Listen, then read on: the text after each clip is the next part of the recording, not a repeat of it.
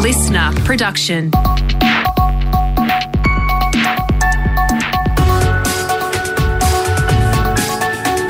Australia Today's Morning Agenda with Natasha Belling. Good morning. Thanks for your company. Let's check what's making headlines this Friday, the 17th of June. Australia's energy crisis will be top of the agenda as Anthony Albanese holds his first national cabinet meeting today as Prime Minister. Overnight, Mr Albanese held a dinner with state and territory leaders in Canberra, even posting a pic on his socials. Hospital funding and the ongoing health crisis will also be discussed with a push to overhaul the current system. As millions of residents are again urged to conserve power, with authorities warning about blackouts as supply issues continue. Dr Lee White from ANU says this all could have been avoided. This is a crisis we wouldn't be facing if we'd done more investment earlier in areas that there's really been a lot of push from a lot of quarters to invest in these things like renewables, like storage, like better transmission. Meantime, the Prime Minister has been invited to Ukraine's capital city, Kyiv, as the Russian invasion continues. Ukraine's ambassador to Australia has invited the PM on behalf of President Volodymyr Zelensky. The leaders of France, Germany and Italy have all arrived in the city overnight to show their support for Ukraine. The new Foreign Affairs Minister will visit the Solomon Islands today, Penny Wong's third trip to the Pacific since taking the top job. On the agenda, climate change and the controversial security pact between the island nation and China, signed back when the Morrison government was in office. Former High Commissioner to the Solomon Islands, James Batley, says there has been a refresh in government and a change of tone. Penny Wong's been saying on her other visits that she's there to listen to the concerns of Pacific Island countries. I think that's gone down very well. That said, I think the fundamental problem represented by this Chinese security agreement remains and will be a problem in the bilateral relationship. Tragic news out of South Australia with the death of a toddler who tested positive for COVID. South Australian Chief Health Officer Professor Nicola Spurrier says the child, who was under the age of 5, had previously been well, suffering only mild respiratory symptoms. That is a rare occurrence. We had a look at our data and it is the third death of a child under 5 in our state. And from midnight, masks will no longer be required inside many Australian airports. Under the latest national health advice, masks will only be required when on a flight unless eating or drinking. Brisbane Airport Stephen Beckett says it's great news for many travellers. For anyone who works at our airports, so cafe staff, security check-in staff, our cleaners, they all have been wearing masks for almost years now. And wearing a mask for 8 to 12 hours a day can be quite challenging. Now let's check what's happening in your state with our reporters on the ground. We begin in Queensland with the state's Attorney-General deciding to formally appeal the sentence handed to a teenage driver responsible for last year's tragic Australia Day crash that killed a young couple and their unborn baby. It follows an outpouring of emotion from the Queensland public and the victims' families, who branded the sentence manifestly inadequate. Our reporter Amy Drew has the details from Brisbane. Yeah, Tash, last week the teen driver, who was 17 at the time of the crash, was sentenced to 10 years in prison for the deaths of Matt Field and his pregnant partner, Kate Ledbetter, but was to be released on parole after serving 6 years. In response, Matt's parents, Russell and Anne Field, launched a parliamentary petition to protest the sentence. That has since gained more than 47,000 signatures. In a statement, the Fields have welcomed the decision from the Attorney-General, saying it's not a political issue, but a moral issue. And while the appeal is a good start, there is still a long way to go to change the laws so that other families don't have to go through what they have. To WA now, where investigations are underway into a riot at a regional detention centre that ended in the death of an inmate. Our reporter Emma Griffiths has the latest from Perth. Yeah, that's right, Tash. Police, fire and emergency crews were called to the Yonge Hill Immigration Detention Centre in Northam in Perth's East in the early hours of yesterday morning after a disturbance broke out. It's understood a fire was lit inside one of the accommodation units with masked officers storming the premises. A 32-year-old received serious injuries while inside the compound, with reports suggesting he was stabbed. He later died in hospital. Investigations are ongoing into exactly what happened, with further details expected to be released later today. Now, for the latest in business and finance news, we're joined this morning by Effie Zahos, editor-at-large at CanStar. Effie, good morning. After what happened in the US yesterday with a rise in official interest rates, our markets are now factoring in a rise in interest rates here very shortly. But there is some good news. Our jobs market is booming. Yeah, you've nailed it, Tash, because it is a bit of good news, and I've got to say bad news in the sense these job numbers were good, yes. The unemployment rate may have stayed at 3.9%, but a further 61,000 jobs were added, and even the participation rate was up, which means more people were looking for jobs, yet we managed to maintain that 3.9% number. So that's good. But as you know, when you get to such a tight labour market, there is that wage growth problem. And this is what all central banks are, trying to push down this inflation.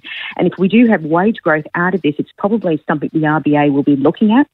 As you pointed out, the Fed increased theirs by 0.75. And we know that they've actually said, hey, there's room to actually do this again and the same magnitude, and they're quite happy to go into negative territory.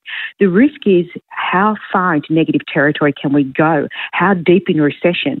And I guess what the market now is factoring in is that our Fed, our RBA, will increase rates by 50 basis points. That's a 0.5% when they meet in the next couple of weeks. It's just under 3 weeks. This would increase the cash rate, Tash, to 1.35%. Remember, it was only 0.1 not long ago in April. So if you've got a $500,000 mortgage, what you've seen just over these 3 months is an increase of $330. Good news is, and I do say this all the time, there are some good rates out there. You can still pick one up under 2%, just under 2%. And if you're looking for certainty, 2 years is at 3.19, which is what the average variable rate is at the moment. And if you're talking about rising interest rates and, of course, the housing market, the rental crisis is a real issue for millions of Australians right now, and it's putting the focus back on sharing platforms. But I love this. You can walk the dog or clean the bathroom and you could live rent-free. Surely this isn't true. It is. Look, some of the best ideas come out of some of the most terrible situations. This is definitely not going to solve the rental crisis, so I don't want to take anything away from that. And we know SQM data that came out this week did show just how dire straits rental is. And we talk a lot about mortgages. Those renting are also seeing huge increases in their payments. But this one platform called the Room Exchange actually has come up for a solution. It's in a beta phase at the moment. It's not new, but it's kind of gaining momentum now because of the hike in rental. What it does is that it connects guests to those with a spare room in exchange to help around the house. And there is an option to rent or rent offset, which I think is really unique. So they have a little calculator online, and this rent offset gives the household the option to offset part of the rent by requesting help around the house. So it's above and beyond what you'd normally do as a housemate. So if you think, hey, I can cook, I can clean, I can walk the dog, I can mind your kids, I can pick them up, whatever the case may be, you type all that in, it offsets what the rent would be, and that's what you actually pay. Thought it was pretty nifty. And at the moment, there is no fee to register. Can we charge the teenagers for rent? Absolutely. And I'm trying to offset some of this stuff with my partner as well. Indeed. You have a beautiful weekend. Thanks, Effie. Thank you. Time for sport now with Brett Thomas. And Brett, many happy Tigers fans this morning after they stormed into the top 8 overnight after a win over the Blues. Yeah, big win last night by 15 points at the MCG, turning the tables on that round 1 result. So certainly back in town, the Tigers, without Dustin Martin, who should be back next week. They led by 27 points at one stage. Then the Blues surged in the last quarter. Harry Mackay kicked 3 goals in a row. Jack Nunes thought he had brought the Blues back within 3 points, but his goal was overturned. Here is their coach, Michael Voss, on that controversial incident. If we're going to make decisions like that in games, you'd hope it's definitive. Didn't look at it from where I was, but I don't watch the 10 different angles of it. So I've got one and looked at it, and if it was touched, then we move on. Now, while Damien Hardwick, the Tigers coach, is pleased with that result, there was another controversial moment, this time involving his young forward, Shea Bolton, who taunted Sam Docherty a couple of times, running into an open goal, showed him the ball before slamming it through, and Dimmer is not a fan. Oh, he's made a mistake. It's not us. It's not what we're about, and he'll be regretful, no question. He'll be accountable and responsible for it. It's certainly not that's part of who he is and part of what we are. So we're disappointed. Injury concerns for both sides. Noah Bolter for the Tigers going down with yet another hamstring injury. Jack Martin coming off for the Blues with a tight calf. Their debutant Sam Durden will have his knee assessed as well. And Brett, in the NRL, a stunning first-half blitz set up by the Dragons win over South Sydney last night. Yeah, this was amazing from the Dragons, turning back the clock 32-0 at half-time, just tore the Bunnies' defence to shreds. Ben Hunt has been a strong performer all season, but he found some help. Zach Lomax certainly showed that he's got a bit of promise. He's a maligned player for St George. The milestone man, Andrew McCulloch, in his 300th game also played really well. Coach Anthony Griffin admits it blew him away too. Surprised with the scoreline. In the NRL, you don't ever expect to lead 32-0 at half-time. But you could feel it all week, the way we prepared, and we're really disappointed with the way we played last week against the Cowboys. Lachlan Ilias had a night to forget for Souths. He dropped the kick-off, was then hooked in the 51st minute. His coach, Jason Demetriou, still believes he has a bright future. I don't think he's the first bloke who's had a bad day at the office. He wasn't on his own, and he's got great resilience. He's got good temperament. He'll learn from it, no doubt. Doubleheader tonight. No Adam Reynolds for the Broncos as they face a daunting road trip in Melbourne against the Storm, while the Cowboys' hot form will be tested by the Sea Eagles. And Brett, plenty of action also in golf and cricket overnight. Yeah, let's start with the golf. The US Open is live underway in Massachusetts. Adam Scott, the best of the Aussies in the first round. He's in the clubhouse at 1 under par, 2 shots behind the lead. And over in Sri Lanka, we had the second one-day international overnight, and Sri Lanka has now levelled that series, beating the Aussies by 26 runs. Our batters did not perform well at all, set a revised target of just 216 in 43 overs. We could not get the job done. David Warner top scored with a modest 37. Brett, thank you. Thank you, Tash. And there have been dramatic scenes as US actor Tom Hanks leapt to his wife's defence, confronting an aggressive fan who bumped into her on a New York street. The Oscar winner and his wife Rita were trying to walk to their car when a group of people got too close trying to take photos. Back the off! What are y'all doing? Knocking over my wife. Yeah, they're bugging. Sorry, Tom. That audio thanks to TMZ. Mr Hanks has recently returned to the US after a trip to Australia for the premiere of Baz Luhrmann's new movie Elvis.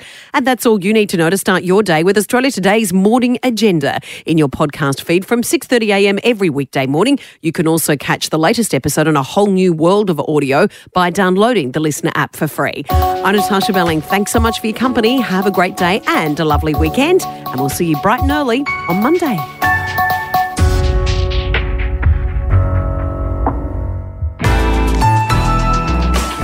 Listener.